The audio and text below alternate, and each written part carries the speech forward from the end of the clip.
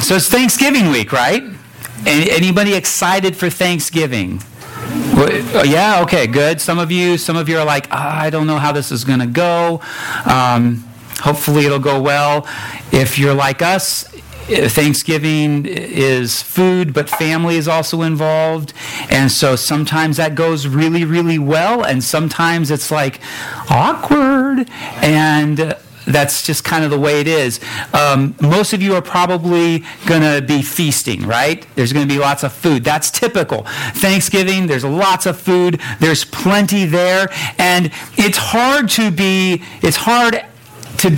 dissatisfied at the end of the night, when you eat all that food and to feel like, well, I'm still hungry. I mean, we just kind of graze, and I don't know how you do it, but in our family, we eat, then a lot of stuff just gets left out, and we just keep eating and eating and eating. It just doesn't end. And so, especially when we recognize that God is behind this, that God has provided so much, right? He's provided for us. He's given us this provision. Hard to be dissatisfied. Yet, we know there are people who are hungry, right? And in this world, besides hunger, there are people with a lot of problems. We live in a world where as much as we have so many great resources at our disposal, we've got technology, we've got smartphones, we've got cars and homes, we've got electricity and running water, and we actually have thrones to sit on, not squatty potties like in some parts of the world. I mean, we have so much. And for those of us who are thinking from a Christian perspective, we go, wow, God is so good. He's given us all of this. Why are people sad? Why are people still depressed? Why are people suicidal? Why are people homicidal? What's going on? Why are all these things happening? Why is life so dissatisfying for so many people? And maybe it is at times for you too, where you're going through life and you're just like, this life really sucks. This is not how I wanted it to be. How easy it is for us to lose sight of God in all of that. What He's done. I mean, we know, I hope we know that it's God who has created this world. God who has given us life. God who gives us a purpose. Gives our lives meaning. Gives us good things. Even though, yes, we do live in an imperfect, fallen world. What's the real problem here? This passage, and actually almost every page of the Bible, the problem is unbelief. That sounds very simple, and we're going to unpack unbelief a little bit today from this passage, understanding unbelief. But I really think that the reason we're constantly in the pits, we're constantly, here's what it is, dissatisfied with things, is really rooted in unbelief. Let's look at it. Let's look at Mark chapter 8 together, and let's see what we can learn. Mark chapter 8, beginning right at verse 1. I'm going to read verses 1 to 21, kind of take us through three short scenes that are right here in this chapter. If you're able and you'd like to stand with me, please do, and I will read it aloud. Follow along with me. Mark chapter 8, beginning at verse 1.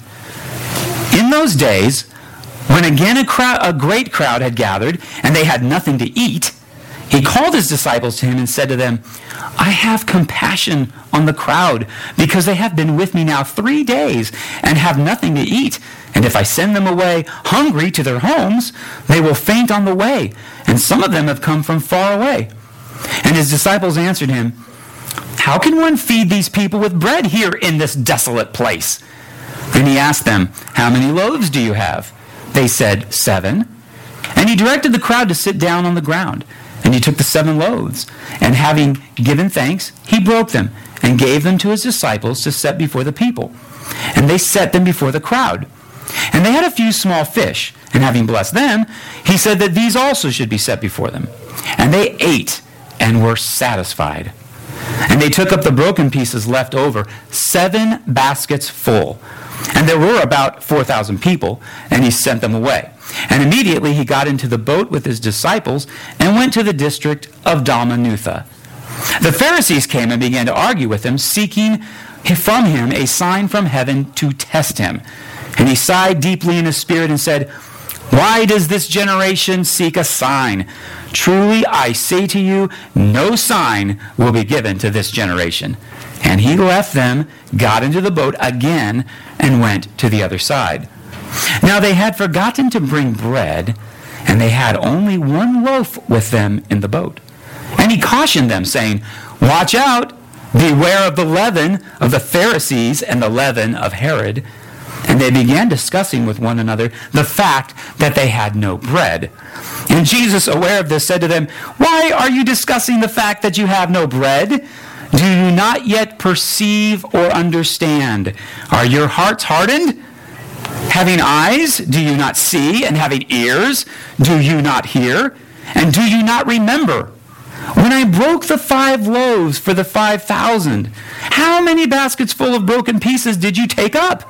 They said to him, 12. "And the 7 for the 4,000, how many baskets full of broken pieces did you take up?" And they said to him, 7. And he said to them, "Do you not yet understand?" This is the word of the Lord. Would you pray with me? Father, thank you for this word. Now, in the next moments that we have together, may the words of my mouth, the meditation of my heart, be acceptable to you, our Lord God, our rock and our Redeemer. Amen. Please be seated. Here's the big idea. I want us to just jump right into this. 3 words that I think summarize the truth here. Only Jesus satisfies. Only Jesus satisfies. Now, there's a lot going on in this passage, okay? There are people who are hungry. There's Jesus having compassion. He's feeding. He's doing a miracle. He's multiplying these 7 loaves of bread and a few small fish. We don't know how many there were. Mark is not concerned with symbolism. He's just saying, this is what happened. Don't read too much into 7 loaves. That is it's a perfection, or it's the 7 nations that Israel drove out of the promised land long, long ago. But he's doing this. It's a practical thing. He's meeting a real need. Their Pharisees are demanding a sign. They're trying to test him, push him, challenge him, trying to have some kind of proof, to not prove that he is the Messiah, but to prove their point. And then there's this discussion that they have in the boat about yeast, about leaven. All this stuff is going on, right? But the big idea behind it all, and the thing that Jesus is trying to get us to understand when he says, "Do you not understand?" is that only Jesus satisfies. And we will remain dissatisfied as long as we continue in unbelief about that very thing. Our lives we will constantly be dissatisfied. No matter how much you have in this life, no matter how much you achieve, no matter how much you do, no matter how many people like you, there will be this nagging dissatisfaction with life until you find your satisfaction completely in him. So let's take a look at unbelief. Let's unpack what Jesus is trying to teach us, and what Mark, in collecting these stories together, is trying to teach us about unbelief. Unbelief means, first of all, indifference to the needs of others. Unbelief means indifference to the needs of others. So if you look at those first few verses, the setting again, he's with a great crowd that's gathered together. Look, they have nothing to eat. This is actually in the region of the Decapolis, which there were a lot of Gentile people there. There were some Jewish people there, but it was pretty mixed. This is not like the miracle of the 5,000 a couple chapters ago. It's a little bit different. The people are a little bit different, but yet they have been with Jesus now for 3 days. They're devoted to Jesus. They're devoted to his word and his teaching. They want to hear, but they've run out of provisions. They may have packed a lunch, but a 3-day conference, if you don't have a way to get food, you're going to be in trouble. That's why all those conferences happen in Seattle or Portland or Nashville or New York or wherever, or Orlando. If you get down there and have fun. But they didn't have any more provisions. They had run out at least, because Jesus is saying they have nothing to eat. They are, all in all, desperate people. They had committed to hearing from Jesus, but now they've run out. Now they lack something. And you got to wonder what was going on in the minds of the disciples. Jesus points this out. The disciples start to question, well, how can one feed these people? I think they're probably thinking, Jesus, why didn't you call this off a day ago? They could have gone back to their homes by now, and they could be eating their own food. What's up with that? Remember the last parable, when this happened, the disciples cut it off after 1 day. They said, send the people home. Jesus, we don't want to deal with this. It's easy to be indifferent to the needs of others, but look what Jesus does. The first thing he says is, I have compassion on the crowd. The very first thing he expresses is a deep emotion. It's from his gut. He's feeling it deep down inside. That word for compassion is that feeling that's in the organs.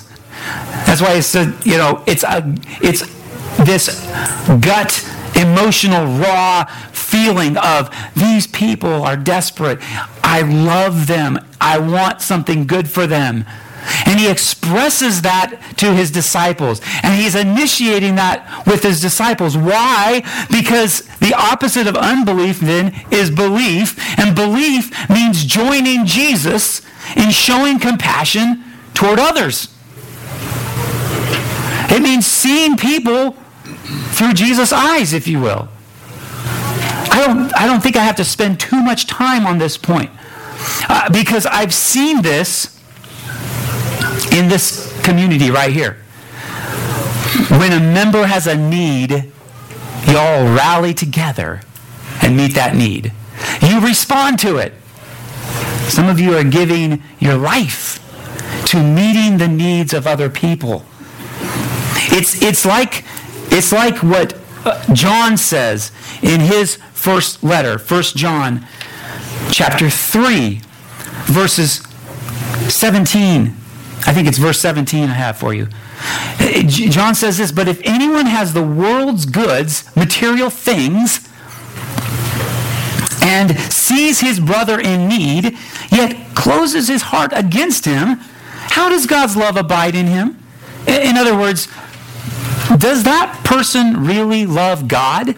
Does that person have God's love in them? And is God's love really pouring out of them?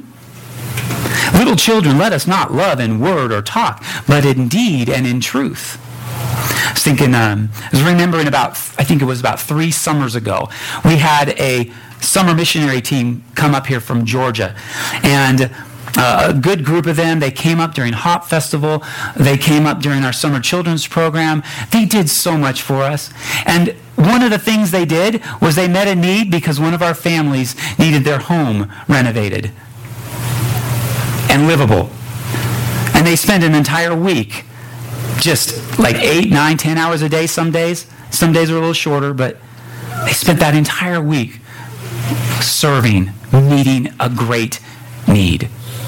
You know why? Because God's love was flowing through them. They were seeing through the eyes of Jesus compassion for others who are in need. Well, there's something else about the disciples' response. How can one feed these people with bread here in this desolate place? I don't know if you've checked this out, Jesus, but we don't have a lot. And then he asked them, well, what do you have? How many loaves do you have? We have 7 loaves. That will meet the need of approximately half of this ministry team. It will not meet the need of 4,000 people. And so one of the things that strikes us, another thing we can learn about unbelief, is that unbelief means that inadequacy that leads to immobility. I don't know if I said that right. Unbelief means inadequacy that leads to immobility. How can we? We only have 7 loaves. We don't have much to offer. In fact, we just don't have enough.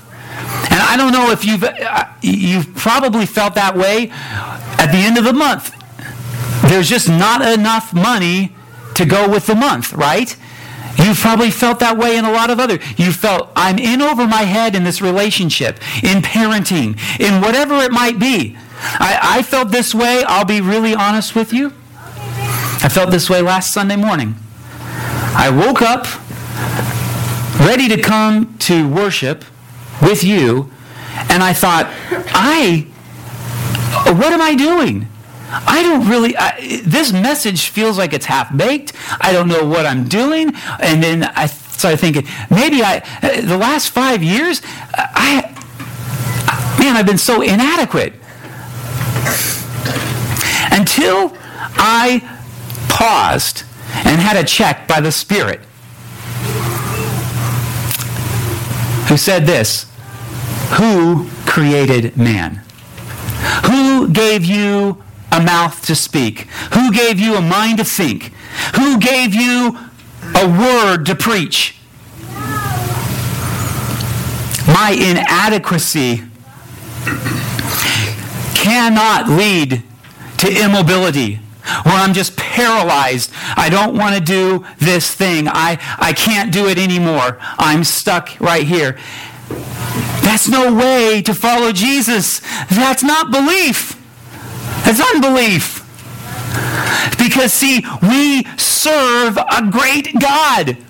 And as little as we are created in God's image. We bear His marks. If we're saved and we're in Christ, we have all the resources of God, because all of God's word to us in Christ, it's all yes. You have everything that you need. And so then I can walk into the pulpit going, this message really sucks. And God will still use me, and He will still use the word to speak to people. And He'll do that not just in the pulpit, but in every area of your life. Because, see, here's what it is. Belief. Let's talk about belief now. Belief means confidence in Jesus that leads to mobilization. I know that's kind of maybe a trendy word. I know North American Mission Board would love to hear that I'm using this word, mobilization, because they are all about mobilizing people, getting them on mission. But we are too. The reality is, mobilization just means we are moving with God, with Jesus. So confidence in Jesus. So what happens in the story? Look what Jesus is doing. Jesus is directing the crowd in verse 6. He tells them to sit down on the ground. He takes the 7 loaves. He gives thanks. He breaks them. He gives them to the disciples. And then he sees they have a few small fish, and he blesses them too. He gives thanks for them, and he tells them, distribute those as well. You see what Jesus is doing? Jesus, he's trying to build the disciples' confidence in him. You would think that after having seen him feed 5,000 men plus the women and children not long before this, that they would be all about confidence in Jesus, all about recognizing that our inadequacy doesn't mean anything when Jesus is doing this work. We'll get back to that. have short memories. They have very short memories. It's almost like they're hard-hearted or something. It's almost like they have eyes, but they don't see. That they have ears, but they don't hear. It's almost like they have a perception problem. But look what Jesus does, though. He does all of this, and he gives them to the disciples, and the disciples set them before the people. So what disciples do is they receive from Jesus, and then they give it away. That's what it means to be mobilized. Okay? That's what it means to be mobilized. Mobilization for a follower of Jesus is not about, am I finding my perfect niche? Am I called into ministry? It's about taking or receiving what Jesus has given you and then passing that on to somebody else. And it could be material things. It could be spiritual things. It could be the innate talents or gifts that God has given you. Maybe the special gifts that God has given you in Christ by the Holy Spirit, and that you use those to glorify God and build up other people. And when I was learning music back in the day, in my formative years, one of the things that I learned both was taught to me by my instructors and other teachers, and also I learned it experientially, practically, that you haven't really learned a thing until you've taught it to somebody else. You really haven't. I found this to be true in seminary and any other place, not just in music. But I can learn something, but if I'm not passing that on, if I'm not expressing that, that's kind of why seminary students write papers, because they're taking what they're learning and then they're trying to pass it on. Not very many people get that. The professors get it. But it's that act of passing on what you have learned. It's even more powerful when it actually gets to people who need it. But I learned that, and that's, in a way, that's what we want the River Church to be about too. That we believe, Ephesians chapter 4, verse 11, that he gave some to be apostles and prophets and teachers and pastors and evangelists, and I got them all out of order. But to do what? To equip the saints, you, for the work of ministry, for that important service. That every one of us is a disciple who makes disciples. But what we'll easily do is we will think about our inadequacy, and we'll go, I don't think I want to do that. I don't think I can do that. I don't know how to share the gospel, or I don't know how to preach, or I don't know how to lead a Bible study.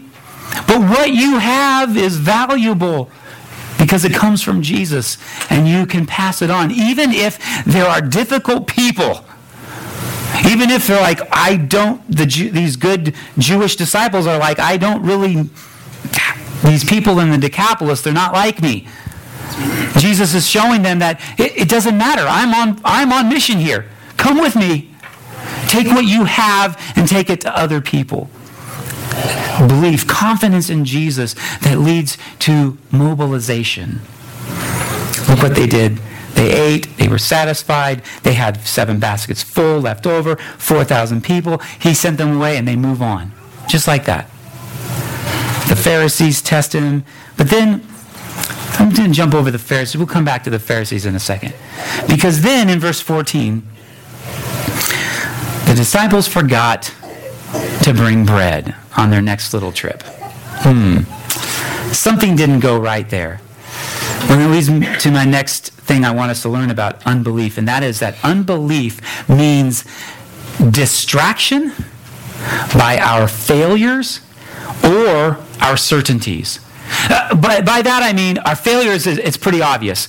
We mess up, we make mistakes, we fail at something, that's pretty obvious. And what I mean by certainties are the things that we really, those could be like our personal convictions, those could be our hard and fast beliefs about things, or we know this is the way life is, and we know this is right and that's wrong. And we are certain about that, and we hold on to that surely. Well, look at the passage with me, verses 14 and following, and I want to show you where that's at here. Well, first of all, now they had forgotten to bring bread, and they had only one loaf with them in the boat. Now, why do you think Mark mentioned that? Well, one, he's setting us up, okay? He's setting up the story, but here's what happened. The disciples got in the boat with Jesus. They go off. They had just been tested by the Pharisees, and Jesus is like, I'm not gonna deal with these characters. I'm not gonna fall into that trap. I'm not gonna be baited into some fruitless discussion with these knuckleheads. Let's go. They get into the boat. They're out on the lake, on the sea, and then suddenly they look around. They go. Peter goes, "Hey, John." John goes, "Hey, Andrew." Andrew goes, "Hey, Bartholomew." Bartholomew goes, "Hey, Thomas." And they kind of look at each other, and they're like, "Where are those 7 baskets?" And the one's like, "Oh, well, I just have this loaf, in my pocket." They forgot the bread, and Jesus had all these leftovers for them for the next few weeks after this Thanksgiving meal, and they forgot it. They forgot to take it with them. And so, what are they doing? They're starting to point fingers. They're starting to they're starting to play the blame game. Somebody messed up. Who's to blame for this? I mean, mess-ups happen all the time. And they're a huge distraction. Like, we have mess-ups every Sunday morning. Mess-ups / mishaps / oops, or whatever. It happens every Sunday morning, and it throws us off. And you know what? We spend the next hour and a half thinking about those things rather than listening to Jesus. That's what happens in my heart way too often. Because even while I preach, I can play things in my head and just go, "Oh, that's driving me crazy," and not listen to Jesus. Mishaps, failures, setbacks, they are a massive distraction to hearing Jesus, because then Jesus speaks to them. And he says, "Watch out, beware of the leaven of the Pharisees and the leaven of Herod." And what do they begin doing? And they began discussing with one another the fact that they had no bread. This word discussing means they were arguing and debating about it. And so here's what happened. Peter said, "John, I told you to do this. I'm right. I had this all figured out. All you had to do is do what I told you to do." And John's like, "Dude, I'm the beloved disciple, and I delegated that to my brother, James, and he was taking care of that because, I'm trying to boost him." And then it all shifted around, and they're all trying to debate and discuss and argue about who's right about this matter. And that's what we do as Christians too often. I'm on this Facebook group. I'm not even going to tell you what it is because I don't want you to search for it, and I don't want you to get wrapped into that. Somebody I know pulled me into that thing. And unfortunately, almost everything that I see posted on that Facebook group is like, "You're wasting time with this?" Like, what? Why don't you go share the gospel with somebody? Or why don't you go read your Bible or do something? These are pointless arguments, pointless discussions.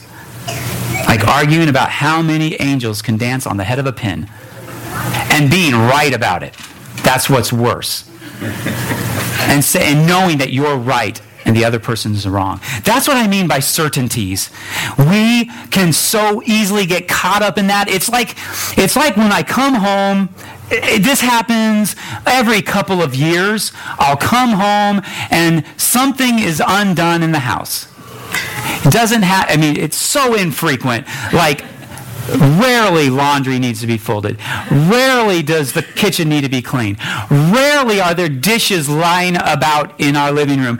Rarely does that happen, but on the rare occasions when it does, I go, hey, what's going on here? We need to get this stuff cleaned up. And you know what I hear most of the time? Well, so-and-so did it. It wasn't me. I was right. They were wrong. And all I want them to do is listen to me. Just hear me so we can get about fixing it and moving on with our life. But they want to make it a debate. I won't even tell you who. There are people that live in my home. That's all I'm going to say. People who live in my home. But listen, my children will not listen to my voice because they're too worried about being right. They're too worried about playing the blame game about why this happened. And I'm just like, I don't care why it happened. Let's just move forward. Let's go in the right direction. We can fix this.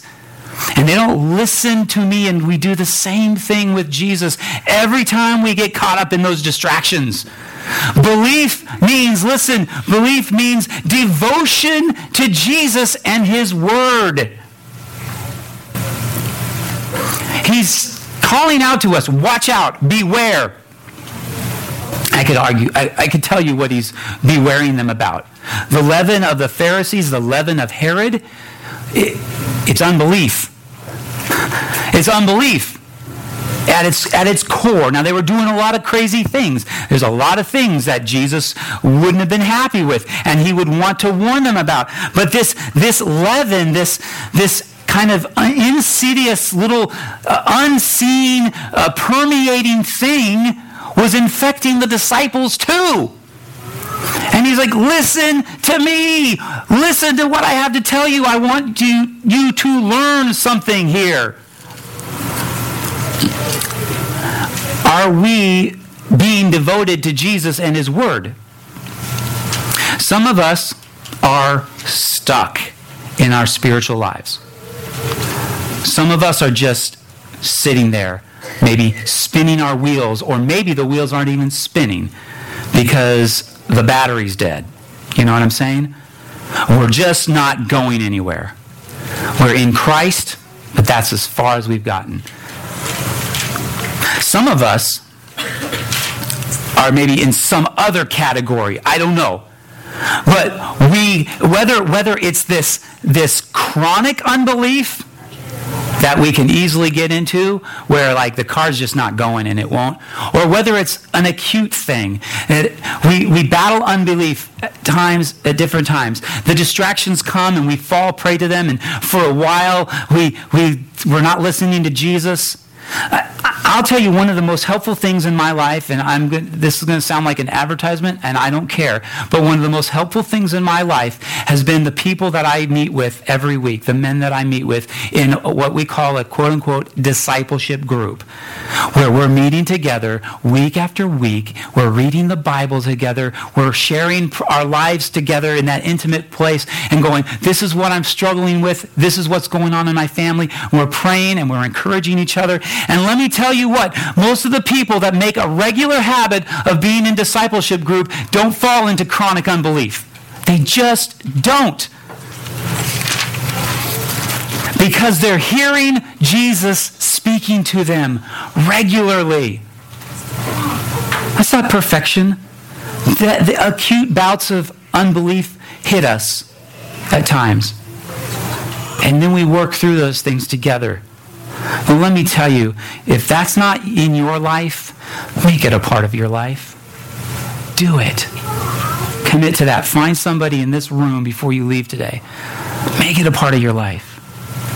All right, let's go on. The last bit of unbelief I want to talk about today is that unbelief means, this is the big one, dissatisfaction with who Jesus is and what He is doing. And that, I put it that way for a reason. Not just what He has done, but what He is doing. Dissatisfaction with what He's doing in your life now. Well, here's the thing. Jesus confronts them. He throws all these questions at them: perceiving, understanding, hearts hardened, eyes, blindness, ears, deafness. And then he goes, when I broke, before that he said, at the end of 18, do you not remember? Do you not remember? You have a short memory, disciples. When I broke the 5 loaves, how many baskets were left over? 12. When I fed the 7, how many baskets were left over? 7. Do you not yet understand? Or we could translate that, do you still not get it? Why are you so dissatisfied with things? Why are you running around? He's trying to point to himself as the sole source of satisfaction for them. And the answer to the distraction problems is devotion to Jesus. The answer to feelings of inadequacy is getting on board with Jesus and getting mobilized by him and confidence in him. The answer to the problems of seeing people or being blind to their needs, and the answer to that is compassion. Joining Jesus on that compassionate journey. So he says, look, there are 5,000 people plus got fed. 4,000 people got fed. And then look at how you picked up. He goes back and he goes, if we go back to verse 4 and we see what the disciples said, and his disciples answered him, how can one, and the word there literally is, how can one satisfy these people? ESV drives me crazy because it's the same word as in verse 8. They ate and were satisfied. Not just and they ate and were fed. There are other words for just eating, being fed. This is satisfaction. This was a meal. They were going to remember this meal. They were satisfied. And the disciples are so concerned. They just don't understand how people could be satisfied in those circumstances. And Jesus is saying, don't you understand? I've been satisfying you this whole time. Your problem is unbelief. Do you not perceive? Are your hearts hard? Don't you see? Don't you hear? In other words, are you blind? Are you deaf? Are you like this deaf man? This mute man that I healed just before this? Are you like that guy? Are you like the Pharisees? The Pharisees are coming to me asking for a sign. They want to test me. They want to prove me wrong. They're totally motivated by their unbelief. They've already made up their mind that they don't believe Jesus, that he's not trustworthy. It's like, I hope you've never done this, but I've heard it happens where a husband or a wife is untrusting and hires a private investigator to investigate his or her spouse. That stuff happens, right? Why are they doing that? It's because they don't trust. And they're looking for evidence against them, and that's exactly what the Pharisees are doing. They're trying to test Jesus. It's like they've hired, maybe they are the private investigators because the Pharisees are going back to Jerusalem and reporting to the Jewish council there. But they're looking for evidence against him. They're testing him just like Satan tested Jesus in chapter 1, verse 13. Making accusations, saying it's like this, it's like that. In fact, let's go further. The disciples are not just like the deaf man, and they're not just like the Pharisees, but they're like Israel back in Exodus. Psalm 95, verse 10 says, for 40 years I loathed that generation and said, they are a people who go astray in their heart, and they have not known my ways. 40 years. That first generation came out of Egypt. They saw the miracles. They saw the Red Sea parted. They came through. They saw water come from the rock. They saw manna coming down from heaven. And then you know what they did? They worshiped idols. They turned their gold into a calf, and they worshiped that instead of Jesus. They could not wait for him. They could not be patient with him. They didn't see. They didn't remember. They couldn't look back and go, wait a minute. God's been faithful. He's done all this stuff for us already. We can trust him with this. Be patient. No. They turned away from him. And for 40 years, they wandered in that desert until that entire generation died. But guess what? That's not the end of the story.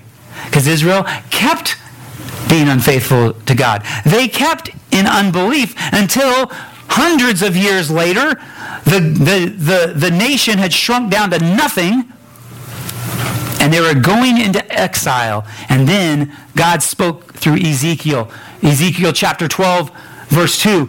Son of man, that's Ezekiel, you dwell in the midst of a rebellious house, who have eyes to see, but see not, who have ears to hear, but hear not, for they are a rebellious house. And that's what he's saying. That's what Jesus is saying to his disciples.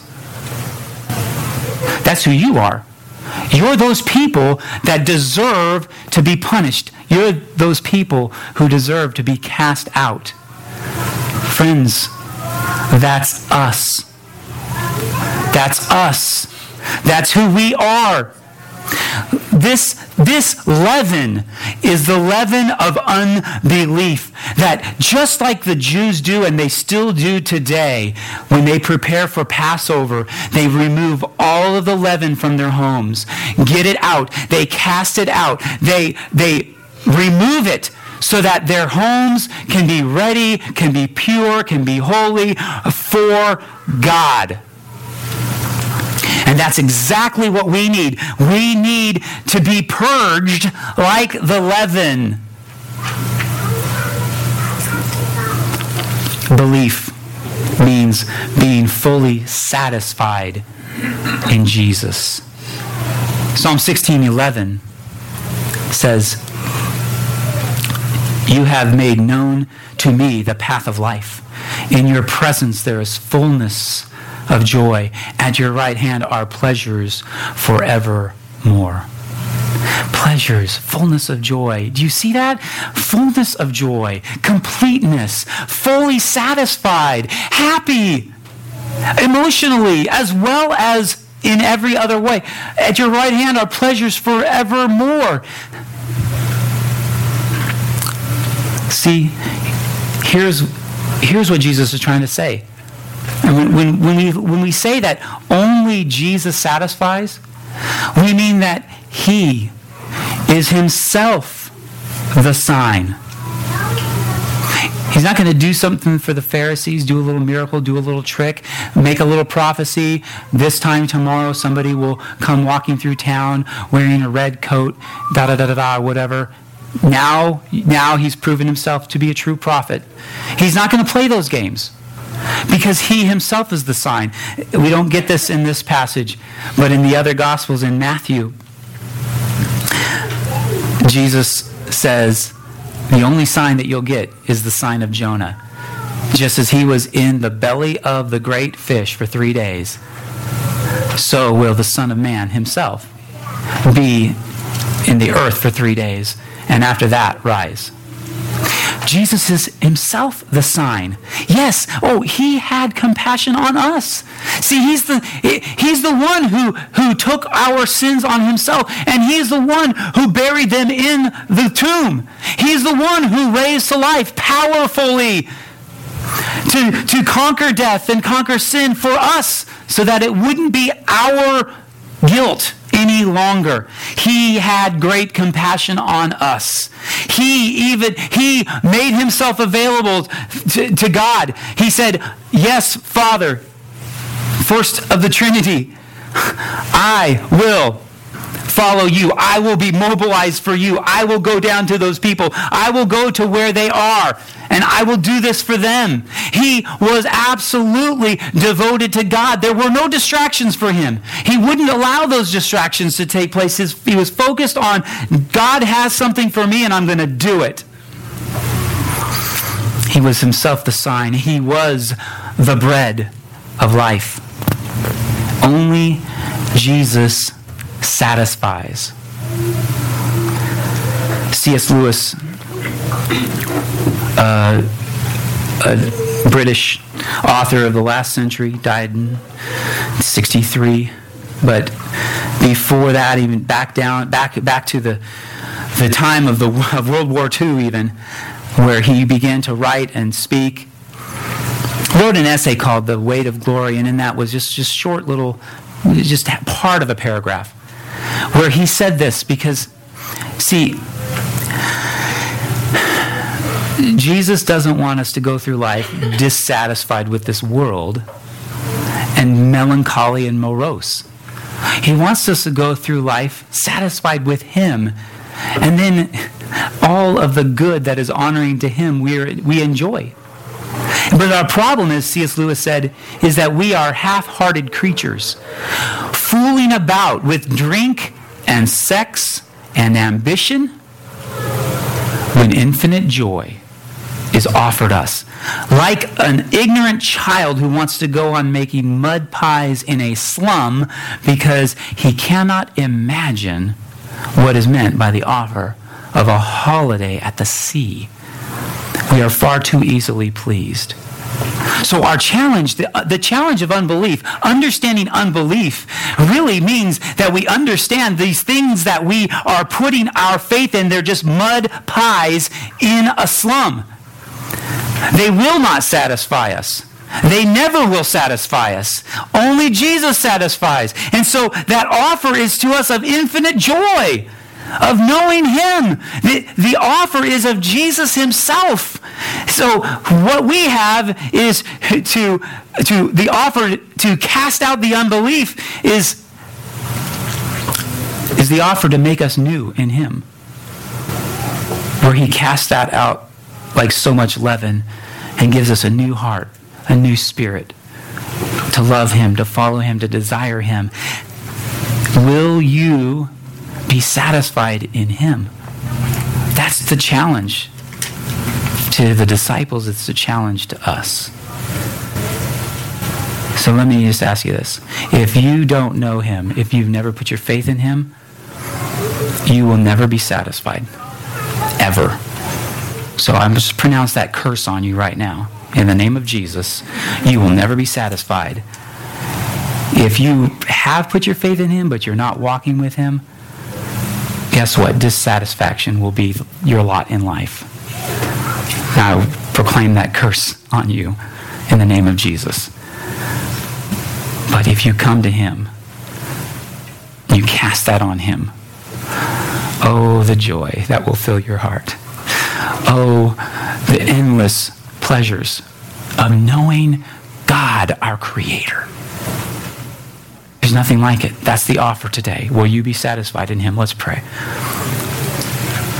Father in heaven, you are a great God, glorious and holy and awesome. And God, you have given us your word. You have given us Christ, the Word made flesh. We can never pray enough. We can never give enough. We can never do enough to earn that gift that is given freely by your grace in Christ. Oh, Jesus has paid it all. Jesus has paid every debt already. And his righteousness and his perfection now is what he offers to us, to be clothed in him, to be satisfied in him. No more guilt, no more shame. You, God, gave us Jesus to be the rock for us to build our lives on, the cornerstone that cannot be moved. Lord, let it not crush us today. Let it not crush those in rebellion and unbelief, God, but may it be a comfort to us to stand on in our times of desperation, knowing that only Jesus satisfies. And pray all of these things in the name of Jesus. Amen.